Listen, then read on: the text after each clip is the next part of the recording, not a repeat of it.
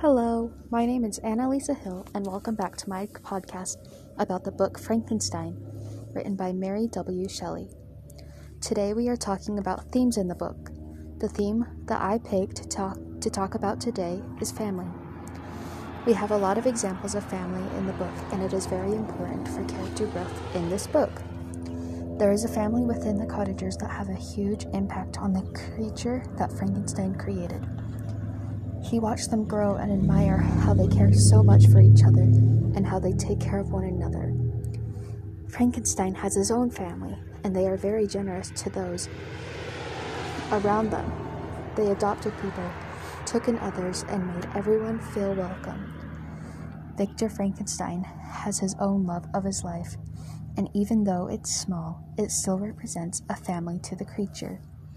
This creature never had a family. They were created out of parts and scraps of the earth. They never had that love and affection and a family that he didn't know what a family was. I feel like if the creature had a family, or Victor treated him like part of a family, then maybe we wouldn't see so much destruction and anger in the book.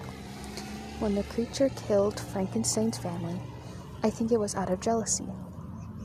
He watched Frankenstein care for his sisters and his mother and his father and his soon-to-be wife, but he never cared about the creature. The creature just wanted some of that attention and love, but instead got pushed away and loneliness. Around the middle of the book, the creature asked Frankenstein to make him a partner. He watched Frankenstein and his fiancée love each other and watched these families care for each other. And the creature wanted someone just like him to care about him just a little bit. He wanted to feel the idea of having a loved one or someone close to him who can treat him with kindness. And every time he got frustrated, these families got hurt. Everyone the creature came in contact with has some form of a family or a loved one. The creature felt more alone in the wide world than he was put into. He was different from everyone else, and everyone was scared of him. He watched the cottagers love each other and take care of each other, and he had nobody to take care of or to take care of him. That can always feel lonely when you are stuck in a world because of an experiment, and you have no one to love.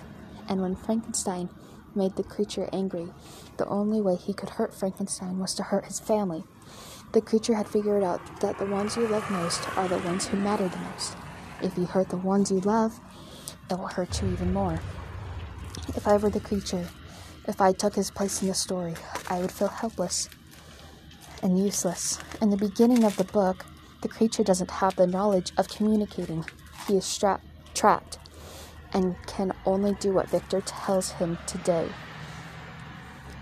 He can't ask for help from Victor and is left alone, and then Victor leaves him alone and goes back to his family in a warm home with the people he loves.